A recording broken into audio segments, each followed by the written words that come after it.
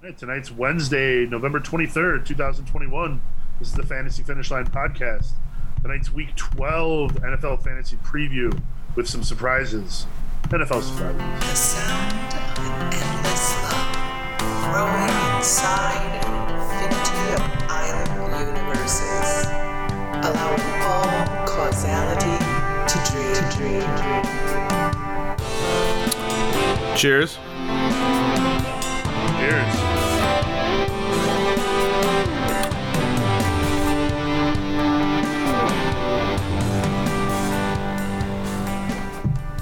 All right. So it is the Fantasy Finish Line podcast. I am Jason, joined virtually this week, as always, by Dave. Dave, good to be here with you. I am here, and yeah, Dave and Jason from Drink5.com bringing you the Fantasy Finish Line podcast. And what do we have in store for us today? A lot of good topics, I presume. Yeah, we'll talk about some news around the NFL. We've got some surprises and disappointments of Week 11, and then because it's Tuesday and tonight is waiver night, as is tradition, we'll talk about some waiver pickups courtesy of our good friend Jim Hutchins, who writes the waiver column every week on Drink5.com. Make sure you go to Drink5.com on a regular basis to get waiver pickups, to get rookie advice, to get your rankings, Dave, to read about a bunch of meaningless statistics that I like to jabber on about on Mondays. There's all kinds of good stuff. There's confidence picks. Lots of fun stuff to be had at Drink5.com. So make sure you're going there on a few times a week. That'd be nice. Yeah, and as I've said before, the statistically insignificant column that Jason writes may contain some insignificant statistics, at least when you're glancing at it at a overhead view, right? But a lot of those they turn into discussions and a lot of fantasy relevant talk from those stats. So just because someone had 7 targets and 0 receptions doesn't. And that's something that hasn't happened before for a tight end. I think that's right with Mike Gesicki, right? That was Mike Gesicki 2 weeks ago, yeah. It also is sort of a portent into other things going on with the team, maybe, or is this the start of some kind of downward spiral with the passing offense? And maybe it was. Yeah, I basically try to find fun stats, maybe stuff that is a good discussion at the water cooler. Look for the fantasy slant at it, and then just, maybe there's a lot of relevant information in there. Maybe it's just fun. I remember one year I just wrote a bunch of stuff because Le'Veon Bell had an amazing day, so I did 5 different stats on him. Yeah. So it's just a fun read, light reading. It's not an in-depth, crazy information dump that's going to totally bring you to another level of knowledge like the rookie report. And that usually comes out on Monday, so light reading Monday. And you got to do your homework on Thursday when the rookie report comes out. Do you have any any tokens of knowledge or things of interest from your column that you just wrote yesterday? From this week? Sure. So what I really had fun with this week was that the Patriots defense scored 14 points in the last 12 minutes of their game. Yeah, that was 4 fun. Interceptions and a touchdown. Doesn't even include the 10 points they got for giving the shutout. And then Jalen Hurts is the number 1 fantasy player in all of fantasy football as of this moment, with 253 points this year. Derrick Henry is still the RB3 on the year, even though he hasn't played for 3 weeks. And Rondale Moore had 11 receptions, 11 catches, and 51 yards. So there you go. That's pretty interesting stuff that maybe in and of themselves don't necessarily mean anything to your fantasy team, but we can tell a lot of things. We can analyze that and build it into some prognostications about other people on the depth chart from those squads. So a very valuable piece of information, I think. So what are you drinking over there, Dave? I see a freedom of speech, and what's next to it? Well, a lot of these are part of a jumble of beers that we put into an empty 12-pack and then spilled on a driveway. So I needed to drink them before they just blew up in my refrigerator. But I have a Mosaic single hop hazy IPA from Sweetwater from Georgia, and a Freedom of Speech Session Sour Ale from Revolution Chicago, and then another Sweetwater beer, just a regular IPA, since we were down there recently, and we grabbed some of the beers that they have available. Now, Sweetwater, I think, is also available nationwide. They have a pretty large distribution network, but when in Rome, right? Yeah, that Sweetwater case definitely took a beating as we were trying to leave Georgia. Yeah. But I will cheers you. I've got, a beverage with a little bit of alcohol in it. There you go. Cheers to you. As is the tradition. So make sure that when you guys listen to the podcast, if you're listening live, then go in the chat room, say hi, ask us some questions. If you're listening to it after the fact, remember we always do it live, generally speaking on Wednesday nights at 9 o'clock Central. If there's something going on that week, like this week is Thanksgiving, so obviously schedules are a little turned around. We're going to do it on maybe a Tuesday. So what you do is you follow us, subscribe to us on YouTube. That way you'll know every time that we're going to go live to do a show. That's right, Jay. But let's move on to some around the NFL news. And I see one big piece of news that I also have linked to something later about a possible pickup, someone who performed well last week. But that is that Adrian Peterson from the Titans was waived from the team officially. So he got in, was able to score a touchdown and get a couple carries. But now he's unceremoniously back to free agent lifestyle. Yeah, he really... didn't do a whole lot this year. 3.0 yards per carry, 82 yards on 27 carries, played in 3 games. Really not anything that they need in Tennessee. He's not going to be the future anywhere. What they need is to make it to a point where they're still alive and can get Derrick Henry back. Yeah, and I don't think we expected him to do all that well, and a lot of people were out there just kind of throwing their FAAB, the money that they had for this year, into the dumpster and lighting it on fire. Whenever you're grabbing a guy off the wire who's an aging running back, you can't really expect all that much from them. And right now, the Titans are in the midst of this running back carousel that is just desperately trying to find some footing. Yeah, I agree with you. I didn't expect a lot from Peterson. I probably put in some token claims on him. I don't think I got him anywhere. And, he was a lot of fun to watch when he was around, but he's done, and it's probably time for him to retire. Mm-hmm. So Zach Wilson will be starting in Week 12. He is healthy. That's one of the reasons why he's starting. Also, Joe Flacco and Mike White have been put on the COVID list. So we're sort of, or rather, let's say the Jets are off the hook with having to make a decision between Mike White and Zach Wilson right now. So we don't know who they would have chosen because they don't have to make a decision yet. I don't think that this is going to do a lot for any of the Jets players. I know that their running back is out. Help me out. Michael Carter. Mm-hmm. Yeah. He's going to be out for a week or two at least. Yeah, and he's been great, but obviously there's some stuff going around that organization. I will say, though, from an NFL perspective, from a football fan's perspective, when you're the Jets, it doesn't really matter what your record is this year. You kind of have to give Zach Wilson a little bit more room and see what it is that he can do this year. That's the whole point of this year, right? They were never going to make the playoffs and make a playoff push. So they really just need to explore what he can do for them. But, like you said, saves them a decision anyway because there's no other quarterback on that squad that is able to play. So, Zach Wilson, here you go again. Yeah, hopefully he can keep Elijah Moore going. Moore has probably been the best performing rookie on that team this year.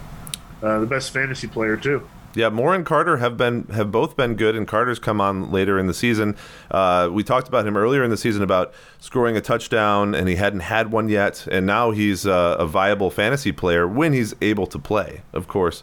But we talked about Elijah Moore preseason. He was one of those darling rookies that you would pick up in the late rounds of a draft. But then, of course, it happens a lot, and it's no different this year.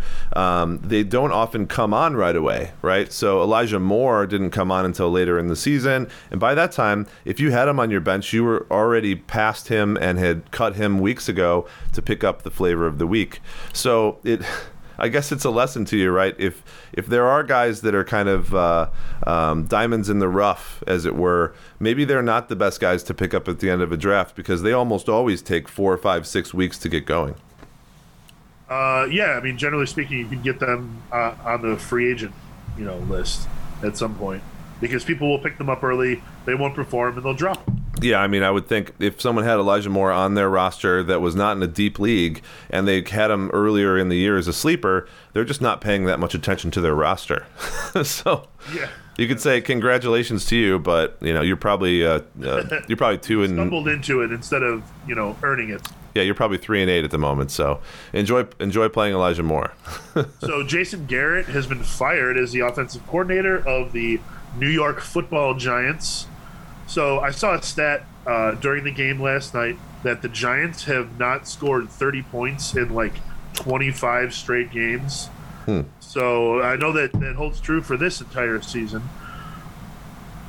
They've scored 17, 23, and 10 points over the last 3 weeks.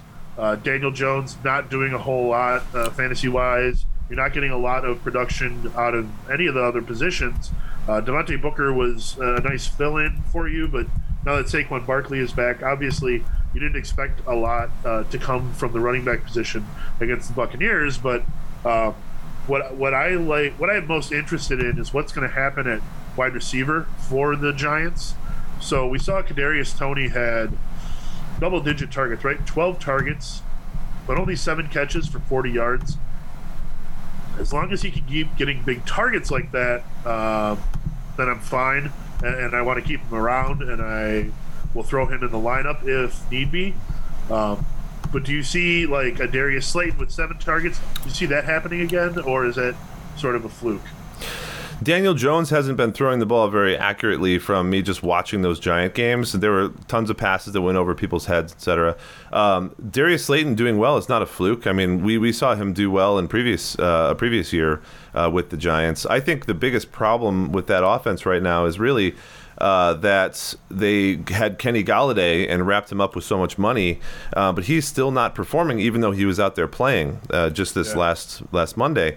I thought that Toney and Slayton were getting the majority of the looks, and I think that's what you'll continue to see. I think they overspent on Golladay.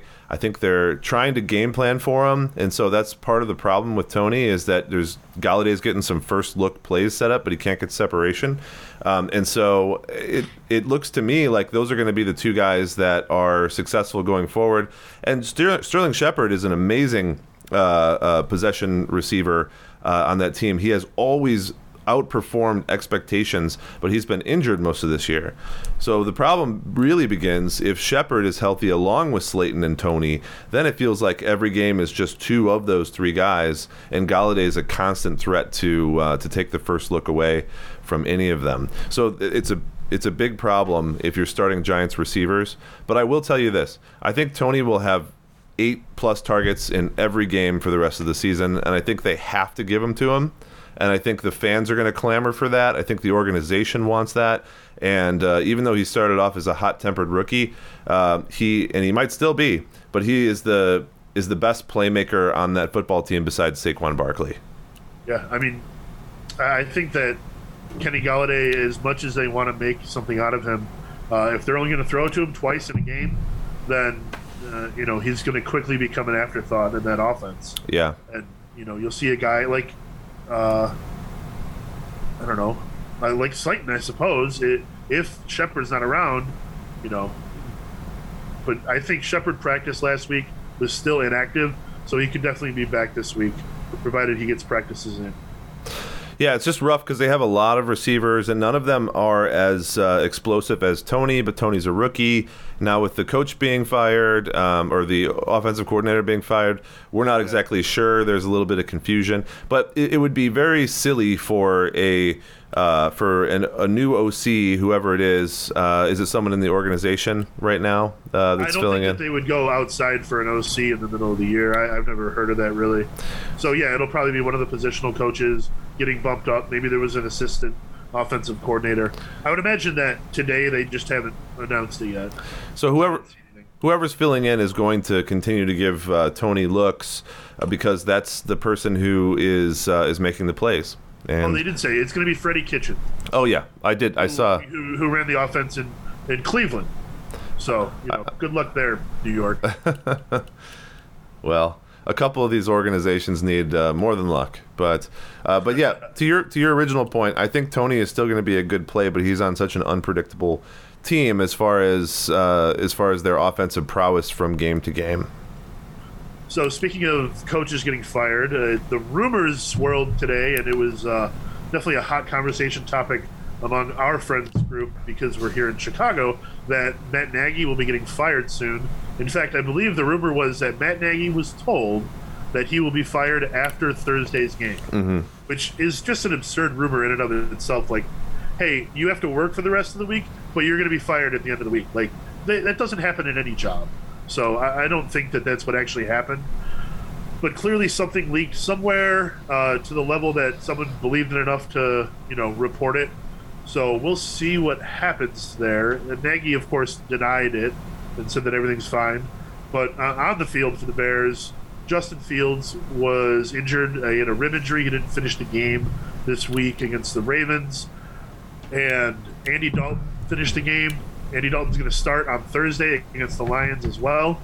It's the quickest turnaround in the NFL season, where you play on Sunday at noon and then you have to play again on Thursday at 11:30 a.m. So, thanks NFL for that, for giving us the Bears and the Lions just enough to work up an appetite, The Lions are going to win this game, this Thanksgiving game. It's going to happen.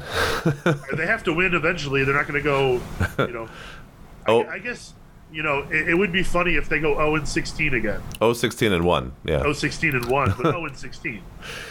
Yep. So, with him possibly being fired, which I still think could happen, regardless of all of this rumor swirling stuff, I think it's not really going to impact much on that organization as far as fantasy production, right? I agree. It's not really something that's a lot for us to worry about until probably next year. If there is a new coach, then they'll probably try to reorganize the playmakers a little bit. But I want to figure out how to use a guy like Allen Robinson, for example. Well, I already hear most of the rumor mill saying things like, we're going to go get Michael Gallup, or we're going to go get such and such for this next year, because everyone already sees A-Rob out the door. If they're not even trying to develop chemistry with who has proved to be one of the top 10 receivers in the NFL, then what are they doing over there?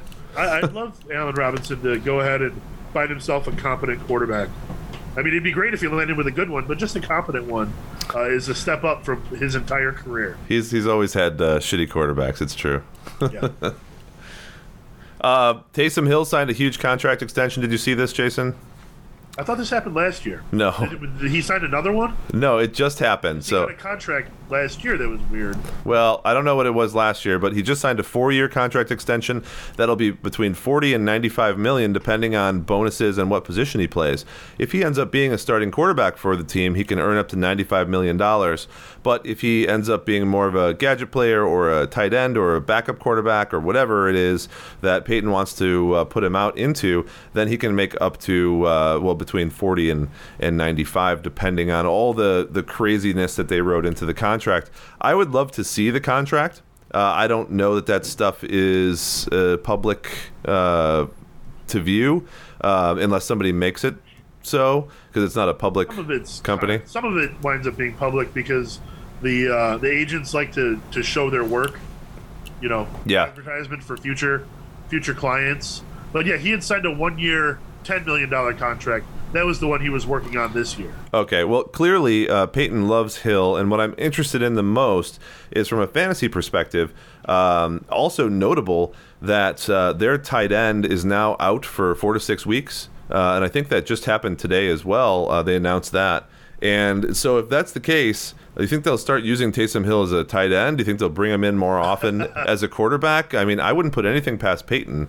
And the fact that he made this contract with Hill lets me know that maybe they are considering using Taysom as the starting quarterback, and it's just that his injuries that led up to this and all the craziness with Jameis Winston himself getting injured, they were unable to let Hill fill that position right away.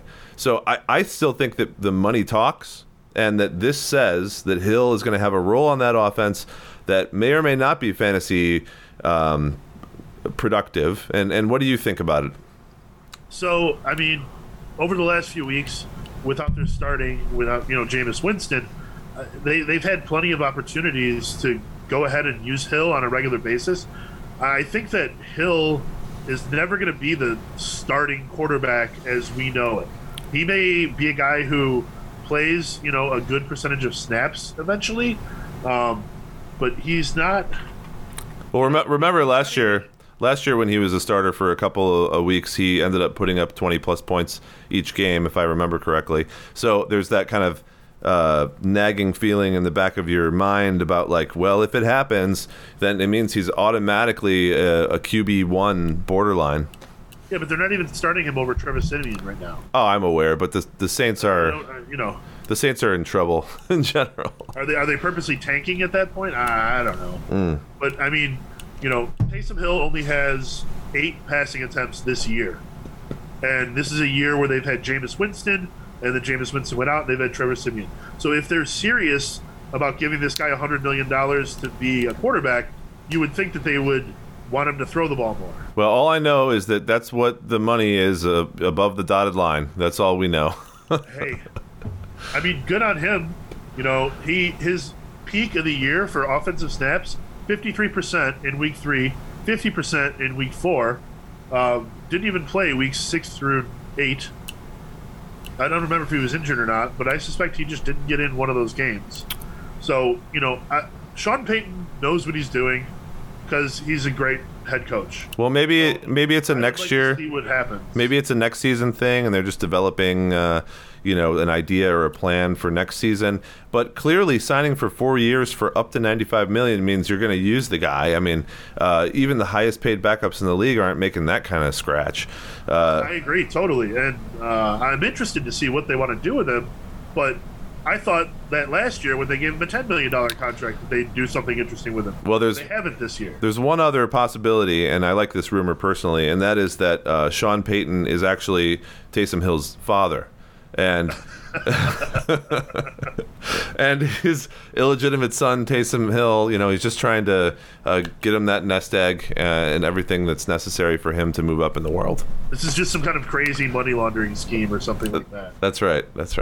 Oh, that's fun. So we'll see, but for right now, I think we both agree that Taysom Hill doesn't belong on a redraft team, but it's still, because of this amount of money, it would not surprise me, Jason, if Hill ended up being the quarterback in 2 weeks from now. We could see Taysom Hill in fantasy football championships, just kind of tearing up the ideas that we just put out. Sure. And then Dontrell Hilliard, are you familiar with him? Yeah, the Titans running back. Yeah, so he's about as familiar as I get. Well, he's been on some other squads. He was on the Houston Texans previously. He was just signed to the Titans active roster as they continue to search for a solid running back. We talked about this search earlier. Week 11's game stats, when he was in there, he had 35 yards on 7 carries and caught 8 of 10 targets for 47 yards. So the important thing to note here is, and correct me if I'm wrong, but I believe that McNichols ended up going out of the game with some kind of injury or concussion, and that is the reason why there were so many targets given to Hilliard. But because he was so successful with those targets and he wasn't horrible with the carries that I saw either, there is the possibility that between him and Foreman, they're able to develop some kind of a reasonable running game. And the Titans right now are losing to teams that they shouldn't lose to. That's because they are completely thrown off balance with Derrick Henry out and his immediate backup, Darrington Evans, out. So these guys up until now have not been able to fill the void. Hilliard is definitely a possible waiver wire pickup you're going to see go in a lot of your leagues. Now, as to whether or not he's any more valuable than Adrian Peterson, nobody's guess. But in PPR leagues, I can say that catching 8 of 10 targets is certainly a valuable thing that he did last week. Yeah, so Hilliard was in on 63% of offensive snaps last week. That's great if you're going to be in any sort of timeshare, and I think that's what we're going to see from the Titans, is that no one player is going to replace the load that Derrick Henry was carrying. Yeah. I mean, from a logical perspective, that's going to be true. But just from like when you drill down into the macro, it's definitely, there's not. They're going to have to go with the timeshare here. You're going to see McNichols when he's healthy. He didn't play last week because of a concussion. You're going to see Deonta Foreman a little bit. It's going to be a little bit of everybody, and that's all you're going to get until Derrick Henry comes back. So personally, I don't really like any of this for fantasy value. Of course, in a full PPR, Dontrell Hilliard, if he's going to see 10 targets a game, then give it to me. Yeah, yeah.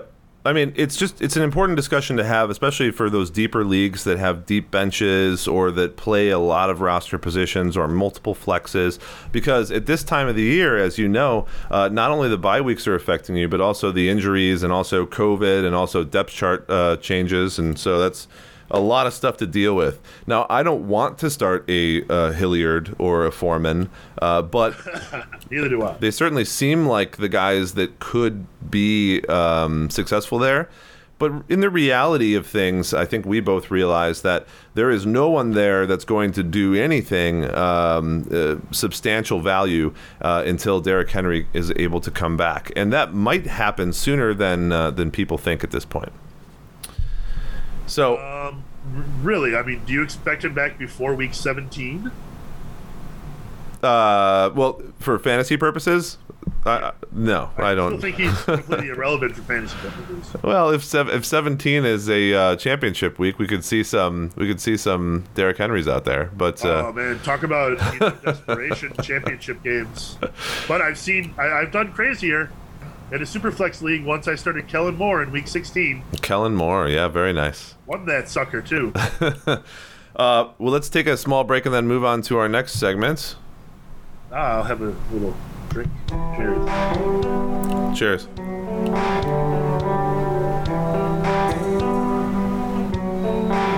Is this a new song, Dave?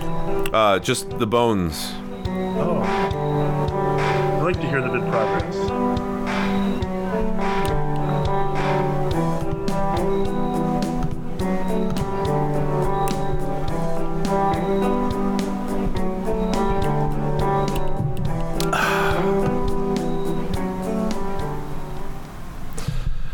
So yeah, let's run right into our next category. If you are interested in starting this one up, I know you have a couple things at least that are first on our notes here. So we'll get into some surprises and disappointments.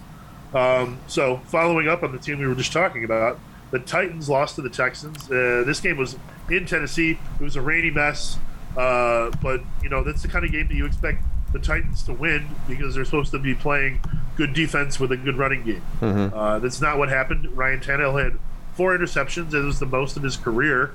Yet somehow the Titans are still the number 1 seed at 8-3 in the AFC. So the Colts are now breathing down their neck because the Colts are playing very well. They've lost a couple of really close games. Otherwise, it would be much closer. So I say breathing down their neck. There's probably a 2-game lead at least in the division, I would imagine. I don't have the records in front of me. But what we're really worried about is what fantasy value is left in Tennessee. We've had several disappointing weeks in a row out of A.J. Brown. There isn't really another pass catcher on the team that you can rely on. Ryan Tannehill has not really gone very high this year, although I have noticed now he probably has the highest floor of any quarterback in the league this year because he hasn't dipped below, I think, 11 or 12 points all year. Jalen Hurts is the highest floor, I think, with maybe 16 is his lowest, something like that. No, Jalen Hurts finally had like a 7-point game, I think, last week or the week before. But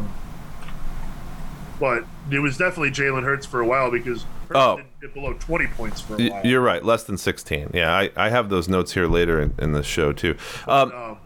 So Ryan Tannehill is at least 13 points in every single game, which is great if you're in a Superflex league because you just want to throw him in there. Nah. As for a quarterback one, he hasn't topped 23.48 points all year. So that's not the kind of ceiling that you're hoping for. So what fantasy value is there really to be had on this team? I'm not sure 13 is good for a Superflex either, to be honest. No, it's not what you want, but if it's the minimum, you can live with it. Yeah, well, I've enjoyed watching Tannehill over his career, and I've seen in various spots that there seem to be issues with the teams that he's on as far as the talent or the scheme, especially with the Dolphins when they didn't like him anymore. It's not that he was a bad quarterback; it's that they didn't really do anything with the ball offensively. They didn't have a unique offensive scheme. They didn't do anything that was out of the box. I feel like Tennessee has simply gotten themselves lost in what Derrick Henry was able to bring them. So, to your point, I don't think there is much value except that A.J. Brown is a fantastic receiver, and I certainly think that the team, or at least A.J. Brown, will bounce back from this low fantasy production. But something has to be changed, and it seems like the offensive coordinator, the way that they're calling the plays, the way that the team is performing, is still pretending that Derrick Henry is on the team. That's a good way to put it. And yeah, I've been really disappointed with A.J. Brown. Over the last 3 weeks, he has 11 catches with 24 targets and only 106 yards. No touchdowns. And this week, they play New England in New England. Bill Belichick is great at taking away the best weapon of the team. The only weapon of the team right now is A.J. Brown. So, A.J. Brown, I suspect you want to sit him this week. If you've got him, it's a tough decision, but I think you got to sit him this week, and then you got to buy. So you're not getting a lot out of him until the playoffs start in week 14. Or I guess it's the last week of the regular season now. But yeah, he's one of those players that could, because of circumstances, right, end up being someone that you're not playing at this point in the season. But then in the fantasy championships, maybe something, or not the championships, but the playoffs, something changes, and he's able to pull off more production. But he's such a good receiver that I can't imagine that they're just unable to get good production out of A.J. Brown for the rest of the season. That doesn't make sense. I agree. And the fact that his targets have remained high is encouraging. Yeah. They're clearly not looking elsewhere. They don't have anywhere else to look. But in general, very disappointing, as you mentioned. And we have Anthony Ferkser, who's the tight end there, filling in after Jonnu Smith left for the Patriots. And although a lot of people preseason thought that he could be someone to really target as a top 10 or 15 tight end, he hasn't done much of anything. I just don't know if the blame is on Tannehill or if it's on the people calling the plays, or if it's on I don't know, the offensive line. I'm not sure, but I haven't been watching the Titans games as much as I have some other games, because I'll tell you a secret: they are really boring because they have no offensive standout players any longer. I agree. Yeah. So the answer to my question, what fantasy value is left in Tennessee, is shockingly little for the next 2 weeks at least. Yeah, that seems accurate. For the number one seed in the AFC, it's surprising for that to be the case. So Jonathan Taylor is the running back one this year.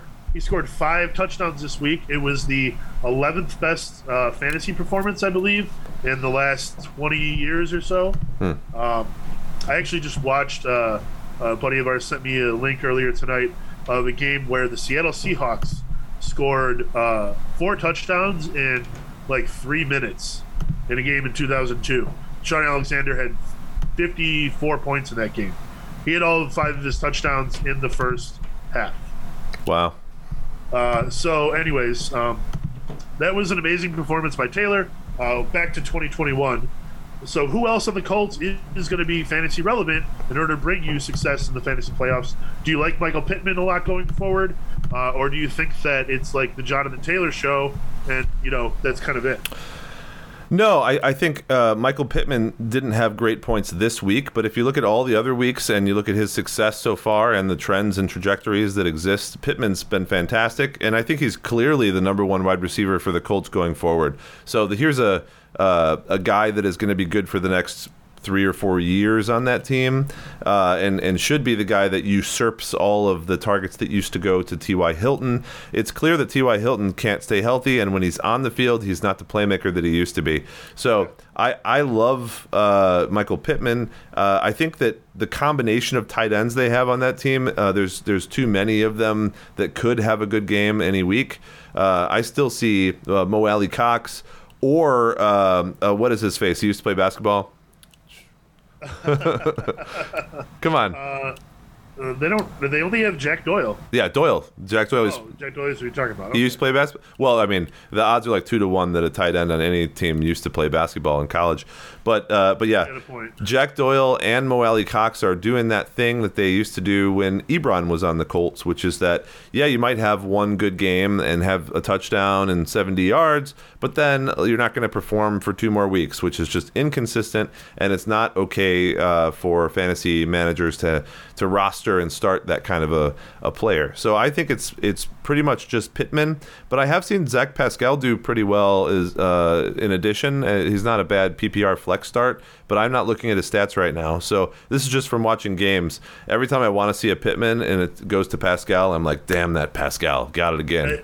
I tell you what, as someone who's had to start Pascal because of rough benches on my dynasty teams, they don't throw it to Pascal very often. So I'm probably just seeing all the 4 passes that You're he just gets. catching at all the wrong times, yeah. And Pittman has had some really big games where he's getting double-digit targets, but then there's long stretches where that's just not happening. Yeah, but this is his breakout year. I mean, it's Absolutely it is. You don't get like a consistent every week WR1 performance unless you are AJ Brown last year on the Titans with Derrick Henry running the ball opposite you. But we could see that this year with Pittman because now we have Jonathan Taylor. So what are they discussing inside the Colts headquarters? They're discussing, well, we've seen exactly how this works in Tennessee. We've got a guy that everyone is going to be looking at now in Jonathan Taylor. So what do we do with that? Well, we exploit, the double coverage and the stacked boxes against Taylor by throwing the ball to Pittman. So I think you may have a lot of play action. Yeah. And what we can actually find out what they're saying because they are on Hard Knocks, in-season Hard Knocks, which started up last week. I didn't watch it yet. Did you see the first episode? I did watch it. So there's less of the behind-the-scenes stuff. It's clear that they really didn't want to tip their hand too much on any of the actual game planning. There was one little bit that was really interesting. So what they did, they covered the game. I think it was Miami who they played. No, Jacksonville, who they played in Week 10. So one of the coaches for special teams identified like a weakness on the Jacksonville special teams, and they're bad at this, they're bad at that. We can exploit this. And during that game, Indianapolis actually had a blocked kick returned for a touchdown, and it was like literally the thing that they had pointed out. They exploited and they turned it into a huge play. So that was really cool, but like that was about as in-depth as they went as far as explaining the behind-the-scenes stuff. The rest of it was all like, Carson Wentz is about to have a baby. A bunch of other players are going to have a baby. Let's do a gender reveal party at the stadium. Like, yeah, so drama. A lot of fluff in the episode. I'm hoping for a little more meat on the bone as they go forward. Obviously the game highlights and stuff like that are really fun. The montages are great. I love the narrator. So I'll keep watching Hard Knocks because there's stuff to be had there. But I was disappointed that we didn't get as much behind-the-scenes stuff as you'd get during the preseason. Well, it's in season, just like you said. So they're not going to show you much, if anything. And I guess keeping it front of scenes, is not missing the mark here for the management in the Colts headquarters. They were like, I guess we have to do this, but we don't really have to do we don't have much. to actually show you anything. Yeah. How about the Cardinals? How about them? So Colt McCoy has been really good as a backup, maybe quietly one of the best backup quarterbacks of the year. He's 2-1, winning 2 division games on the road. Very hard to do. They get a bye this week. There's some extra rest to be had for Kyler Murray, for DeAndre Hopkins. So Colt McCoy has won these 2 games without the use of the best offensive weapon that's not named Kyler Murray. And I think that, he deserves all of the credit in the world. Are you talking about James Conner? The job that he's done. Well, James Conner, new offensive weapon apparently. The greatest offensive weapon, if you ask a few of our friends. And what I think you're going to see is this team really is deep, really plays very well, and they're going to be awesome when they get their 2 best weapons back. So I believe that they are the number 1 seed yet again in the NFC. and I think that everyone's going to have a tough time knocking them off if Kyler Murray is back and playing like he was early in the year, and if DeAndre Hopkins is healthy. Yeah, nobody's knocking off the Cardinals. In fact, I think that they're on the short list for Super Bowl contenders this year. They look great. They look like they can beat anybody any given Sunday, and those are the kinds of teams that you like to watch. So I'm looking forward to it. If Colt McCoy and James Conner and a spattering of wide receivers can basically take on anybody in the league, then Kyler Murray and D-Hop coming back can beat Tom Brady and the Bucks. They can beat Aaron Rodgers and the Packers. They can beat anybody. Yeah, indeed. So we saw the Cowboys offense last week. Absolutely anemic. It was tough to watch. You know, it was like 16-6 or something going into halftime. You thought maybe they could turn it around in the second half. Nothing happened in the second half of that game. The Cowboys did not score a touchdown against the Chiefs, and up until last week or the week before, the Chiefs' defense has been terrible this season. So they did start to turn it around. The Chiefs, you know, and that's not who I wanted to talk about here, but the Chiefs really look like they've sort of started putting things together. If their offense is more or less fixed, and if their defense is playing well, then they are going to be a really tough team in the playoffs. But for now, looking at the Cowboys, I want to know if they can be trusted this week against the Raiders. It's a very quick turnaround for them. They play on Thursday. Amari Cooper is going to be out. We already know that. CeeDee Lamb did not finish last week's game because of a concussion. Usually, concussions don't allow you to play on a following Thursday. They haven't ruled him out yet, which is kind of surprising considering it's already Tuesday night. So let's call him questionable for now. But if he does play, would you play him? If he doesn't play, would you feel comfortable with starting a Gallup or, you know, rolling with Schultz, even though I suppose if you've got Schultz, he's probably going to be your primary tight end anyways. And obviously Dak Prescott has been a big question mark. Since his injury, he has not really had he's had one good game, the game that they played against Atlanta. So I will phrase this in the form of an easier to digest question. Would you start CeeDee Lamb? Would you start Michael Gallup? Would you start Dak Prescott?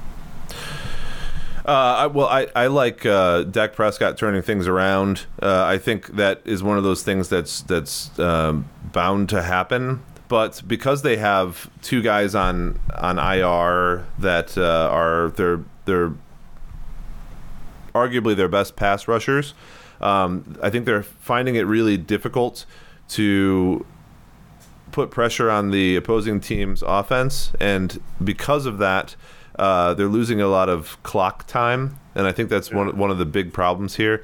But Michael Gallup is a good receiver, and if CeeDee Lamb is able to come back and play with Gallup, they can weather the storm of Amari Cooper not being available.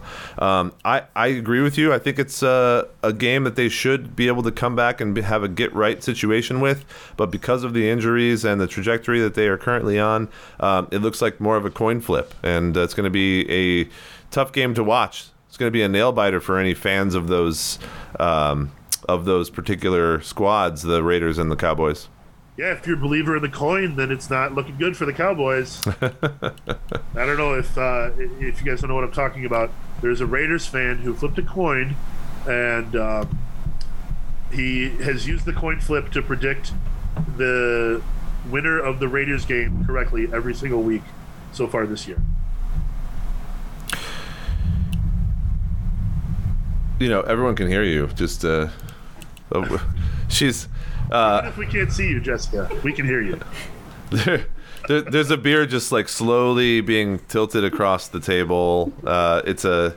What is that? It looks interesting. It's an aged day-old donut from Scorched Earth, which was a good beer that they came out with probably a couple months ago now. But this one has been aged for a while. Last year, yeah, that's a couple months ago. Like a good 12.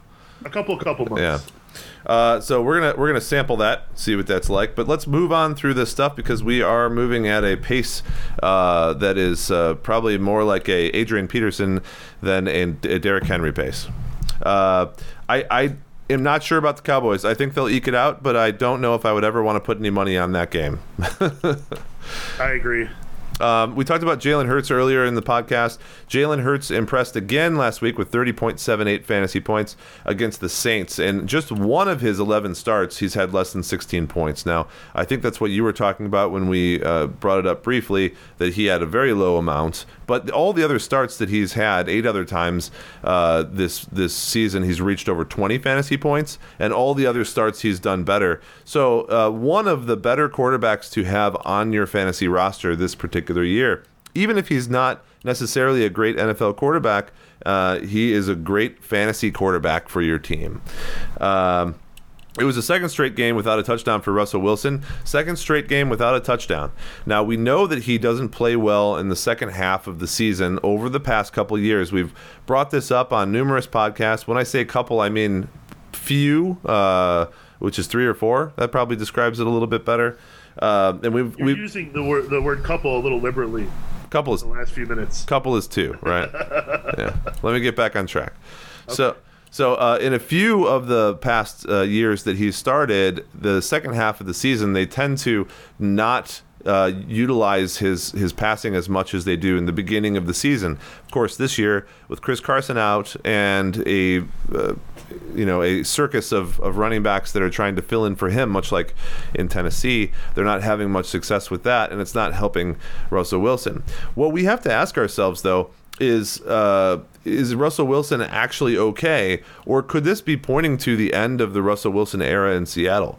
Last week, he went 14 of 26 for 207 yards and 2 rushes for 2 yards. That's 8.48 points. And he put up 7.64 points in Week 10.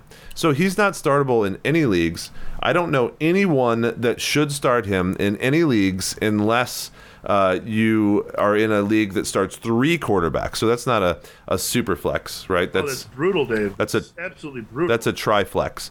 So if you're starting Russell Wilson right now, you are just in for a world of hurt, Jason. I know. I am in one of those leagues. Are you starting him? I am in a 2-quarterback league, and he is my second quarterback. Well, you might want to think about starting a receiver or a running back or a tight end over Russell Wilson. In Washington this week, Washington has been beating teams they have no right beating. They are giving up the most points to opposing quarterbacks. I can't sit Russell Wilson. Well, logic just tells me that I can't do that. How many times did they pick off Tom Brady? 3? Twice. So if Tom Brady can't put up a good game against them, I don't know about Russell in his current format. But that's a question for us to talk about later. I don't feel like Russell's doing well enough to start him with any confidence whatsoever. And if you had someone that you feel could score 12 or 14 points over Russell, I would start them instead. Yeah. Well, I probably don't have that on my bench. I'm not going to examine my fantasy team for all of our entertainment at the moment. Well, then it's always good to start a quarterback because they have a higher potential, easier to reach. Yeah, they do. But good luck. It's a great point, and all that does is it trickles down through the entire team with the Seahawks, where you don't want to start Lockett, you don't want to start Metcalf, if you're not going to be starting Russell Wilson. Yeah, really rough. So I hopefully this is sort of a turnaround week for them instead of a a sputter out of the season. Yep. Kind of thing. Finally, Brandon Cooks has been the bright spot on the Texans offense as far as fantasy production over most of the season, but his usage appears to be trending down with Tyrod Taylor back at the helm. That could be coincidence, but what we're seeing is last game, he put up only 2 receptions for 18 yards on 2 targets in Week 11's win against the Titans. Will Cooks be able to get back on track against the Jets next week? In PPR leagues, Cook has been a great start because he has been getting 8, 9, 10 receptions per game, pumping up those numbers even if the Texans are not doing well. Now we see the Texans winning games, but Cook's not doing so well. I'm not exactly sure what's going on there, but it makes me hesitant to play Brandon because it feels like things are just a little bit in disarray in that organization. Do you think that the Houston Texans organization has gotten up on the right side of the bed and has everything in order?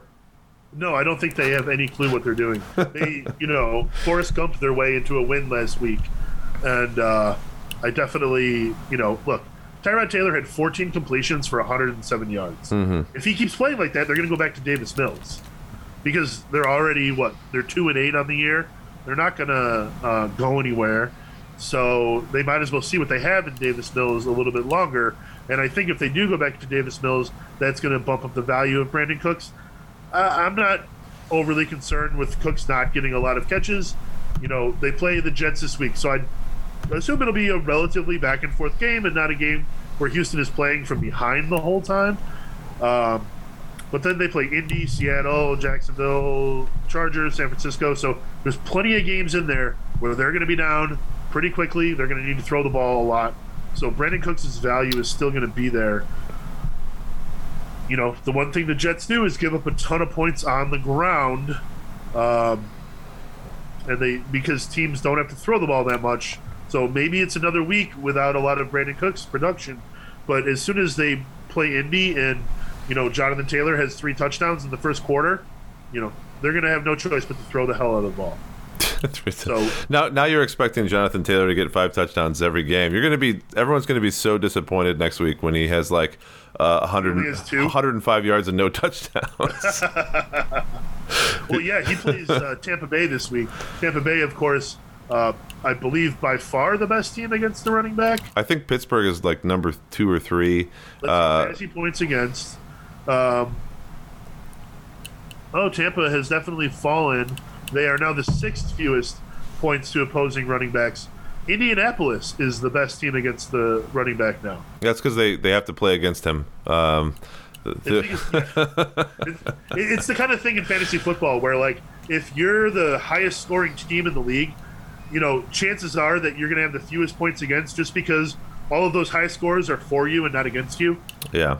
You know what I mean? Yes, sir. One of those things. They don't ever have to play against the best running back in the league. Therefore, they're not going to give up too many points. I want to go through these waiver wire pickups really quickly, and then we'll move on to some questions and a cut list. But we have limited time to do it in, so let's call it a waiver lightning round. I'm just going to read off some information, and then you give your outlook on that if you would. So these come from Jim Hutchins, who's a Drink5.com contributor. He's been around for several years now working with Drink5, and the percentage owned is based on Yahoo leagues at the time of publication, which was on Monday night. So number 5, and it's a pick 5, so 5 waiver wire picks that you might consider for this particular week. Number 5 is the Chicago Bears defense and special teams, 24% owned, so available in most leagues. The Bears get a Thanksgiving matchup against the winless Lions and a backup quarterback, Tim Boyle. Boyle looked pretty bad in his first start, throwing for only 77 yards and throwing 2 interceptions. So the Bears defense, although there are a lot of injuries on it, like any defense that it happens to be playing against a Detroit team starting Tim Boyle, is definitely a good option. But I think this game is going to be extremely unpredictable. But I do believe that Jim has a point here where there could easily be a pick 6. There will definitely be some recoveries or interceptions on both sides of the ball on this one. What do you think, Jason? It's funny of you to think that there will be points in this game, Dave. You think it's going to be 3-3? Oh, man, that might be optimistic. So the Lions are giving up the 7th most points to opposing defenses. Yeah. Another interesting... I like where he's going with this. Using the same logic, I would also say, try for the Lions defense. The Bears are giving up the 6th most points to opposing defenses. Yep. So this is a game where both defenses could put up a decent amount of points, just like we saw, I believe it was the Miami versus Houston game a few weeks ago. Maybe the defenses can outscore the quarterbacks. Maybe we should put some money on that. Oh, I think that could totally happen. All right, number 4, Van Jefferson from the Los Angeles Rams, 46% owned. Jefferson was number 2 in targets in the Rams game that we saw previously, despite the addition of Odell Beckham. Now, Beckham was just put in to that lineup, but Van Jefferson knows all of the play calling, etc., and he's not necessarily playing the same role that Beckham will play in the offense, as that is sort of unclear. With Robert Woods now out for the season with an ACL, anybody's game. But I would suspect that Van Jefferson, because he's been a part of that offense for much longer and had more chemistry with Matt Stafford, that he will continue to see looks in the game. Jim considers him a solid bye-week WR3 fill-in for the next few weeks against the Packers, Jaguars, and Cardinals. I think that those matchups are not necessarily easy, but it might be a good thing that some of those games might end up being shootouts, because Van Jefferson is the kind of guy you want in a shootout. Absolutely. So they have turned to Van Jefferson more lately. He has 27 targets in the last 4 weeks. In the first 6 weeks of the year, he only had 26 targets. So definitely upping his usage. That's encouraging. The next 3 matchups, none of them are particularly rough when it comes to giving up points to the opposing wide receivers. In fact, the Jacksonville matchup is pretty juicy. So I definitely like this pickup here. And it's a player that I have sort of mentioned a few times on previous shows, so I like that he's getting on board with me. Yeah, the problem is generally with Jefferson, just that he does a little but not a lot. And so that seems to be the problem. You're like, oh, it looks like it could be great, but then he gives you 7.5 points. Like a couple more opportunities per game, and if you're going to have a deep threat guy, if they're getting 7, maybe it gets bumped up to 8 or 9 targets a game, then definitely there's enough there to start him. Yeah, number 3, Marquez Valdes-Scantling, Scantron on the Green Bay Packers. Of course, the wide receiver there that is behind Davante Adams. And depending on the game, Allen Lazard, 9% owned. He was someone that people are always looking at because there's always that who's the number 2 behind Davante Adams discussion. But it turns out that there is no one behind Davante Adams. It's just an endless line of wide receivers that may or may not catch the ball. Proving that stat is the fact that his biggest game of the season, I'm talking about Valdes-Scantling, was the last week's game where he caught 4 of 10 targets. 10 targets, caught 4. Now, from Aaron Rodgers, if you're not catching 50% of those things that are thrown to you, at least there is something wrong with you as a receiver. But he got 123 yards and a touchdown, and Rodgers currently has COVID toe, so we'll see what happens with that. And it's a real thing. Look it up.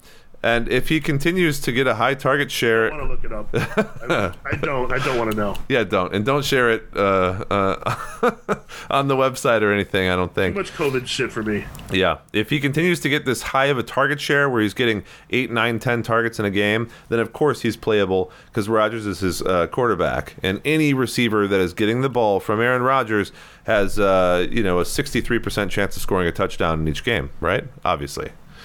Sure. Anyway, I think Jim is looking at this as another guy that's possible to be a boomer bust WR3, chasing the stats from last week. If you have no one else to play, then Scantling is a guy that Rodgers certainly does go to sometimes. Yeah, I really have nothing more to add on him.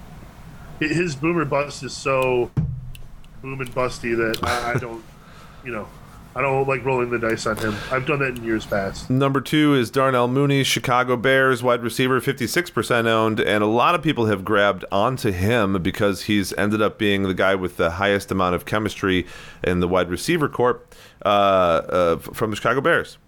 Not Allen Robinson, but Mooney is the guy who ends up scoring the points as far as the receivers go. The problem is he is not being particularly efficient with them a lot of the time. Justin Fields is constantly under pressure. The offensive play calling is suspect at best. In Week 11, he caught 5 of 16. That's 5 of 16 targets for 121 yards and a touchdown. So much like Scantling, yes, he did get the targets, but he didn't catch the targets. Some of that was not his fault. Some of that was the fault of Fields and of the play calling in general. But man, that is a really tough pill to swallow. However, Allen Robinson is injured right now. Doesn't look like he's going to suit up for the Thanksgiving game. And if he does miss that game, Mooney is pretty much the only person on that team that Fields throws the ball to, except for Cole Kmet on blood moons.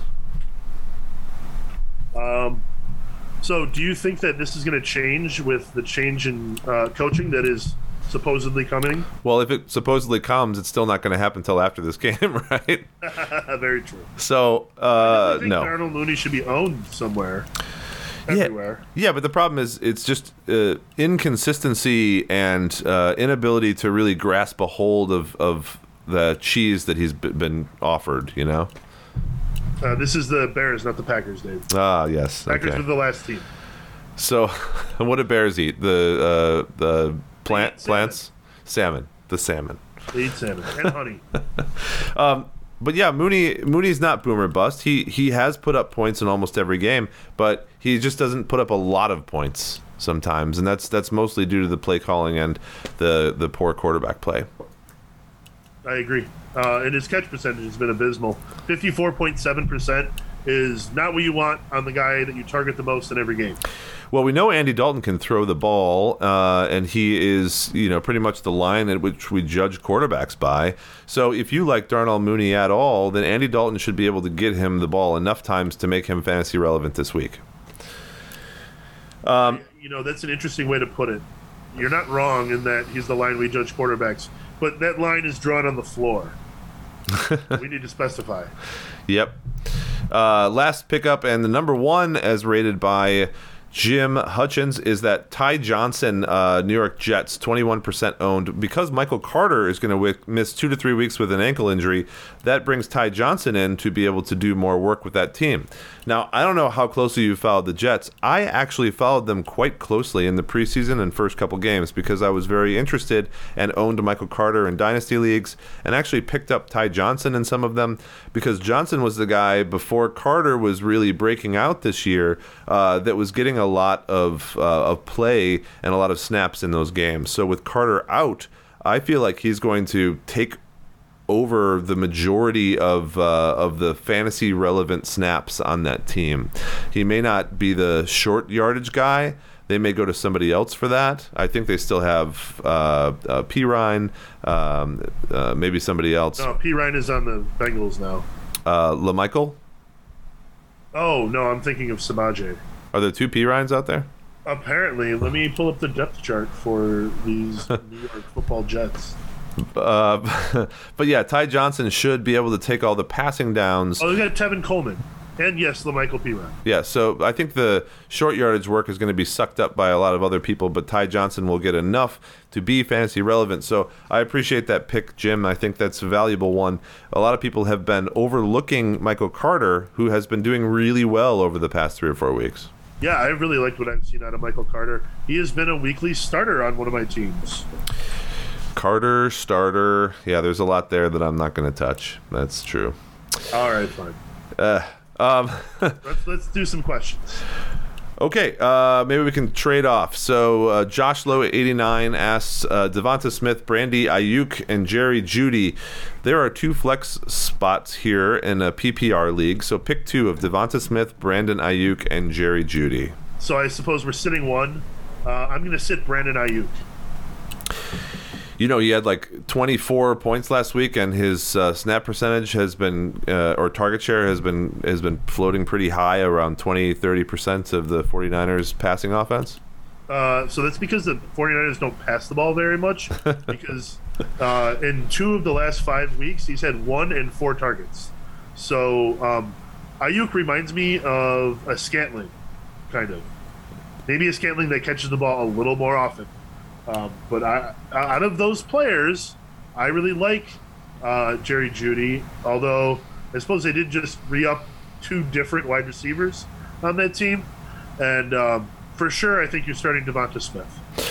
All right, so you go with Smith and Jeudy. This particular week, I think I'll stick with Ayuk and Smith and sit Jeudy. I'm not afraid of Jeudy not getting the targets in the offense there in Denver. I think he's a fixture on the offense, but I think it's just because he's a more recently acquired player from the draft, right? That we shouldn't be scared by other receivers being re-upped. Yes, I mean, yeah, the contract shouldn't.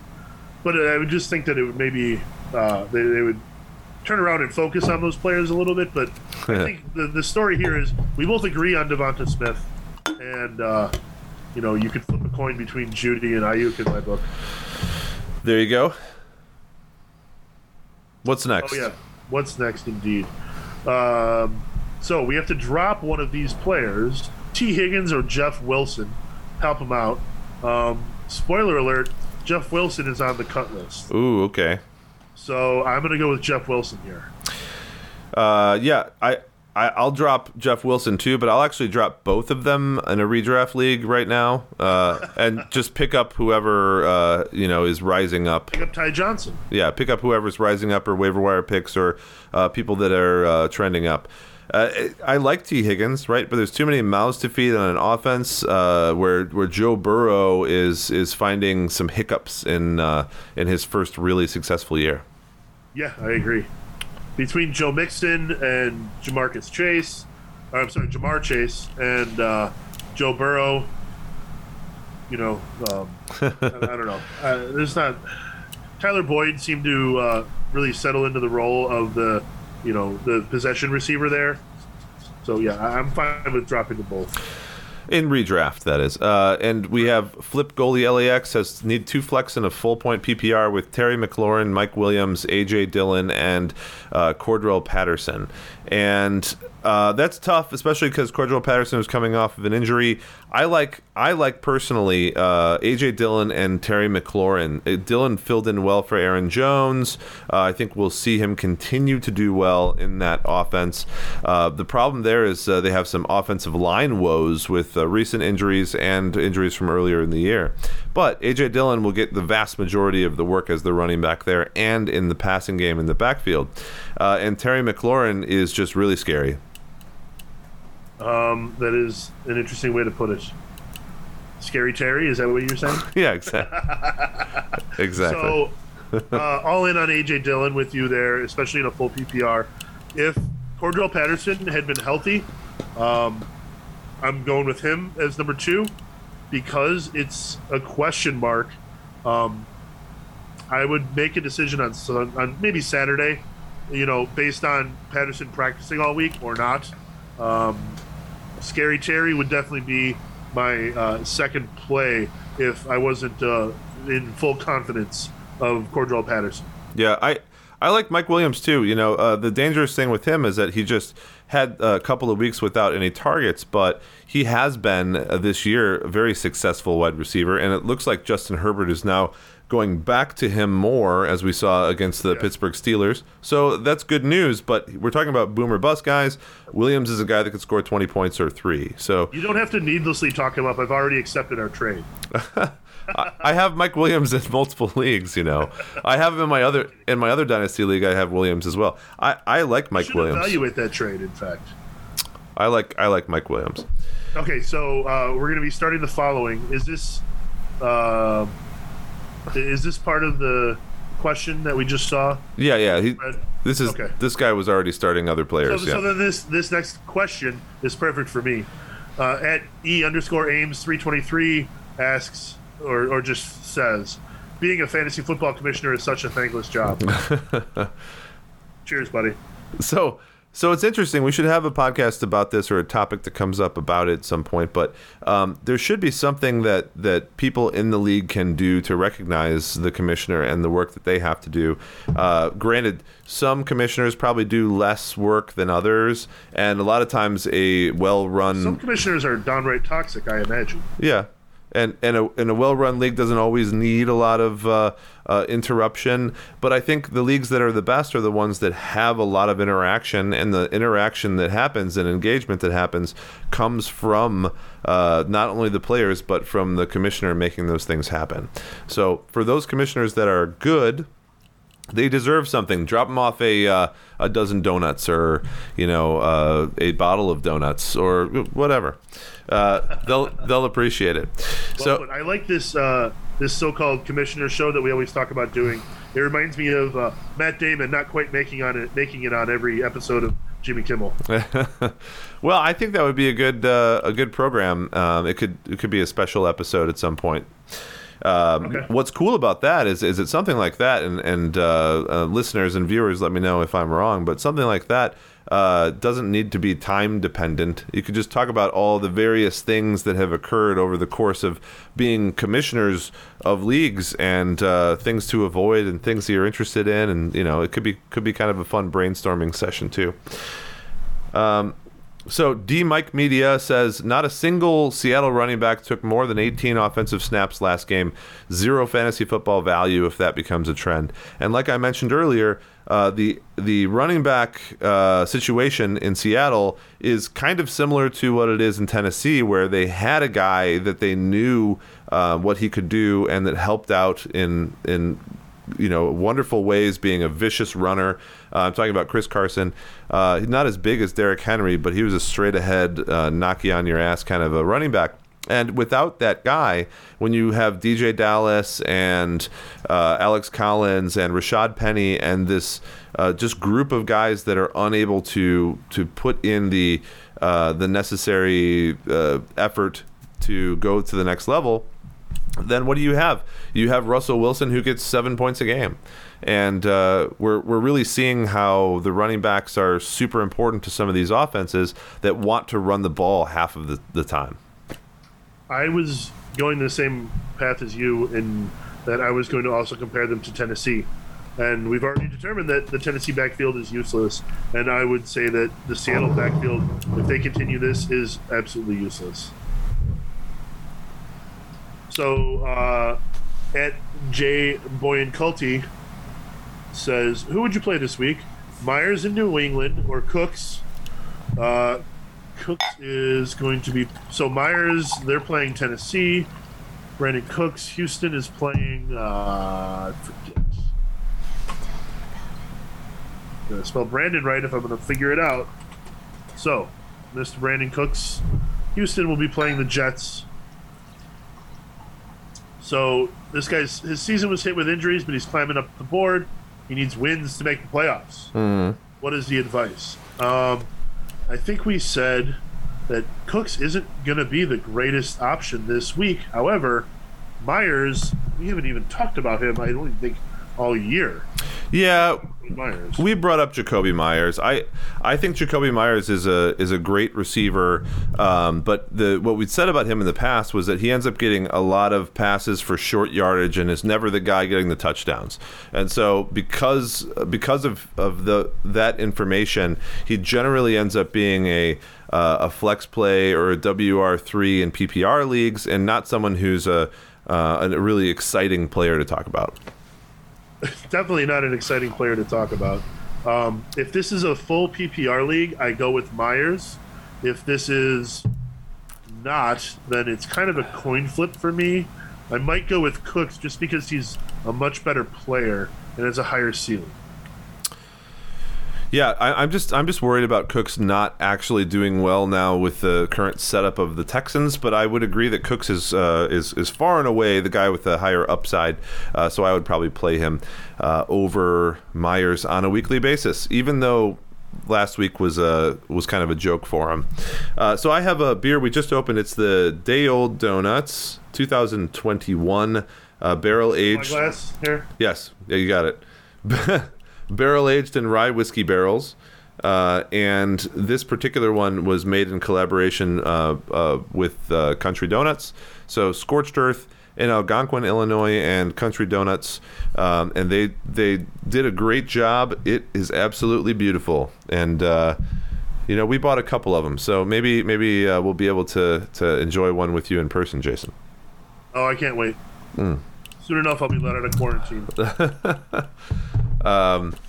Last one here. Pronounce this guy's name right. Is Adrian. That's very nice. Who should I drop? He says, or she, or they. Both on IR, only have one IR spot and can't hold on to the other anymore. Do I drop Devontae Parker or Chase Edmonds? And so, is this if it's a dynasty league? Then, if it's a redraft league, I don't know why you're holding on to Chase Edmonds. I don't think he's going to play this year. Or will he? I'll look that up. Devontae Parker is probably the one I would hold on to. I think they're both gonna come back at some point, but I don't remember what the exact injuries are. I want to say that the Chase Edmonds was a high ankle sprain. So yeah, it's an ankle. He went out on November 13th is when they placed him on IR. So he'll miss week 10, 11, and 13, He can't come back till week 14. Devontae Parker probably is eligible to come back by this point. Yeah, so it's tough when you have to make these kinds of decisions, and I guess what we would suggest for the most part would be to keep the guy that can help your team sooner, right, rather than later. And I see that James Conner is developing into this huge focal point of the Arizona offense. It's likely they continue that. He was already getting all the goal line carries, even with Chase Edmonds in, but now he's getting a lot of the short yardage work and some passing game stuff. So when Chase Edmonds gets back, I assume that it'll be more like the relationship that Edmonds had with Kenyon Drake before, where James Conner is still getting the goal line work and some short yardage work and some passing game work, but that Edmonds is getting the majority of the third down work for the Arizona Cardinals. You can't just take a guy that's doing this well for your offense, leading you into victories, and then dismiss him. So I agree. I think Edmonds will lose some carries from all of this. And so I say drop Edmonds. Yeah, I'm in the same boat. Although I was wrong. Parker is out through the week 14 bye essentially as well. So they both are. So you're talking about guys that you can save for the playoffs. Well, then I guess you have to analyze your bench and see what position you're weaker at. Yep, and if it's a toss-up just between the two and everything else is the same, I guess I would hold on to Parker. Gotcha. Well, Jason, that's a lot of segments. Why don't we run down the cut list real quickly before we close it out for the show? We'll make it quick for all of you who are eager to go refill your drinks. So Justin Fields in Superflex leagues is the only place you're going to have him. You can cut him. He's not even going to be playing next week. Who knows what the hell is going to happen once they fire Nagy. Assuming they fire Nagy, it may not even happen because the Bears have never fired a coach during the season.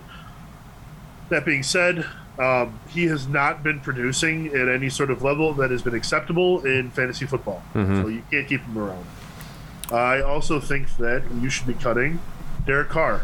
Derek Carr has had 3 bad games in a row. Coin flip or not, I don't think that he is necessarily a guy in a single quarterback league that you need to keep around. He is owned in 85% of flea flicker leagues right now.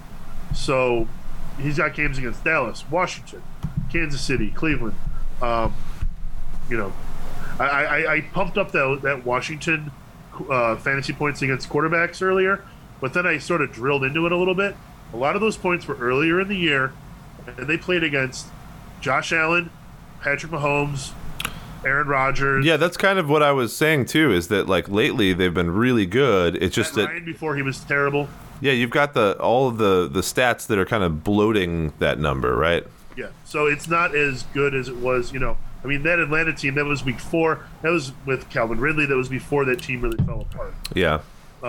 So I think that really you could do better than Derek Carr at this point. At running back, you're going to cut Adrian Peterson. We talked about that earlier. Not playing. I think that you cut Dearness Johnson because Kareem Hunt is coming back, and it's going to be the Chubb Hunt show again. Jeffrey Wilson, you're going to cut. We talked about that earlier as well. I think that you also cut Kenyon Drake in Las Vegas. Look, as far as Drake goes, he has not had a good game in the last few weeks now. He had a good stretch of 3 games there. 20 points, 15 points, 13 points. But what is that, Dave? It's a downward trend. That's right. Even his best games were just a downward trend. And then he had 4 and 3. So that's another team that is just in disarray too. So I mean, Kenyon Drake could have big games, but there's no predictor that could tell you that. Well, the coin predicts that they will go 10 and 7. So that's the only predictor we have. And Kenyon Drake is owned in 80% of leagues. So chances are he's on a roster of someone who's listening to us, and they need to be dropped. Alexander Mattison, 68% owned in leagues. He has, I don't believe in handcuffs that much, and he is nothing but a handcuff.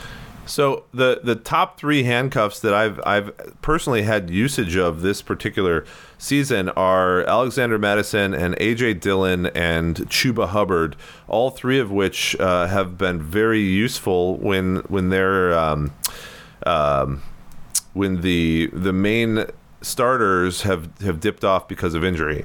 But Yes. it is not a smart thing in a redraft league that doesn't have a huge bench to be able to just take up those spots with handcuffs, because what that does is it basically just ties up your leverage and gives you a guy that is going to give you nothing unless he's a starter. And we don't need that at all at this point of the season. Right. Alexander Madison is either getting 25 or more carries, scoring 20 or more points, or he scores less than 5 points in a week. So it's not like a Tony Pollard that you can throw in there on a bye week or something like that. Yeah. Going on to wide receiver, Kenny Galladay at 77%. We talked about him earlier. I don't know that we necessarily said cut him, but I believe that all the advice and the conclusion we came to earlier is that he should be cut, especially once Sterling Shepard returns. There's just too many players to throw at anyways. Galladay's the highest paid guy there, but he is just not performing at a level that you would expect him to. Yes, but we're not the ones paying him, so it's okay to cut him. Yeah, we don't care how much money is being paid. Jamal Agnew dislocated his hip, which has to be absurdly painful, and he's going to be out for the rest of the year. So that was a promising-looking wide receiver on the Jacksonville Jaguars. He's cuttable. And I think that this is maybe the most controversial or the hottest take of my cuts this week, but I think Emmanuel Sanders is due for the cut list. He's owned in 81% of leagues, and in the last 4 weeks, he has 0, 8, 6, and 4 points. Yeah, I don't know that it's that controversial because of the downward trend, but I think you're going to see a lot of people react negatively based on the big games he's had so far this season. Now, it doesn't mean he won't score big points later in the season, but as I've always said, if someone is trending down and you don't really see a reason for that to reverse, then what is the point of keeping that person on your team? How is he helping you? What is he doing for you? He's on one of my leagues, and I already have him going out on a waiver. Yeah, I mean, we have Stephon Diggs on that team. He has finally figured out how to play football again. So I think that Emmanuel Sanders' days as the WR1 on that team were short-lived, and it was fun while it lasted, but it's not going to happen again. There you go. At tight end, Jared Cook is owned in 70% of leagues right now. Look, he's on the Chargers.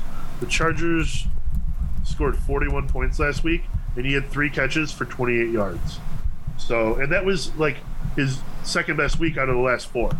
So there's just not enough going on there. He's owned in 70% of leagues. That's enough for me to have brought him up and to say cut him. I believe he was on the cut list last week too. Mm-hmm.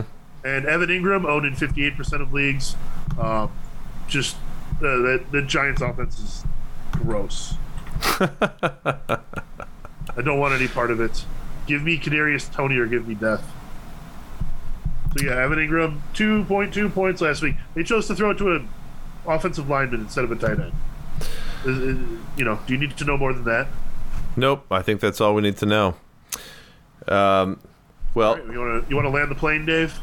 Well, cheers to everybody out there again, and to Cheers, folks. to Scorched Earth Brewery for providing us with some really old donuts that we love. For Jason, Day old. It's not really old. It's just day old. Well, they're aged though. You're having so they're really old donuts. you're having a hard time differentiating between a couple and a lot, and a day old and more than a day old. I don't know how long time takes to tick anymore. I have no idea. Okay, I thought I was the one with the brain damaging disease. Oh goodness, brain damaging. Be careful with that over there. That's what I read today. I hate. Well, things. maybe you should stop reading things. I just want to have a test with good news so I can join you again in person. You'll be fine, and we'll see you next week, right? That's the plan. For the Week 13 preview, where we all talk about our horrible losses or our amazing wins, just approaching the fantasy playoffs. And how great the Thanksgiving games have gone. Yeah, how horrible Thanksgiving football was. The Bears-Lions game made me lose my appetite, and I didn't eat Thanksgiving dinner. Oh my gosh, it's likely. It's likely. Yeah. But yeah, so to everybody listening and watching on YouTube or the subscribers of the podcast, the people that go to drink5.com and consume our content, we really appreciate you, and we hope you Thankful to you, if you will. We are thankful, the Turkey Day show, and we hope you'll tune in next week. And for all of our remaining podcasts this season, we have 4 more to go after this one, and we are all looking forward to winning some championships. And Not me. Drink 5, everybody. Cheers.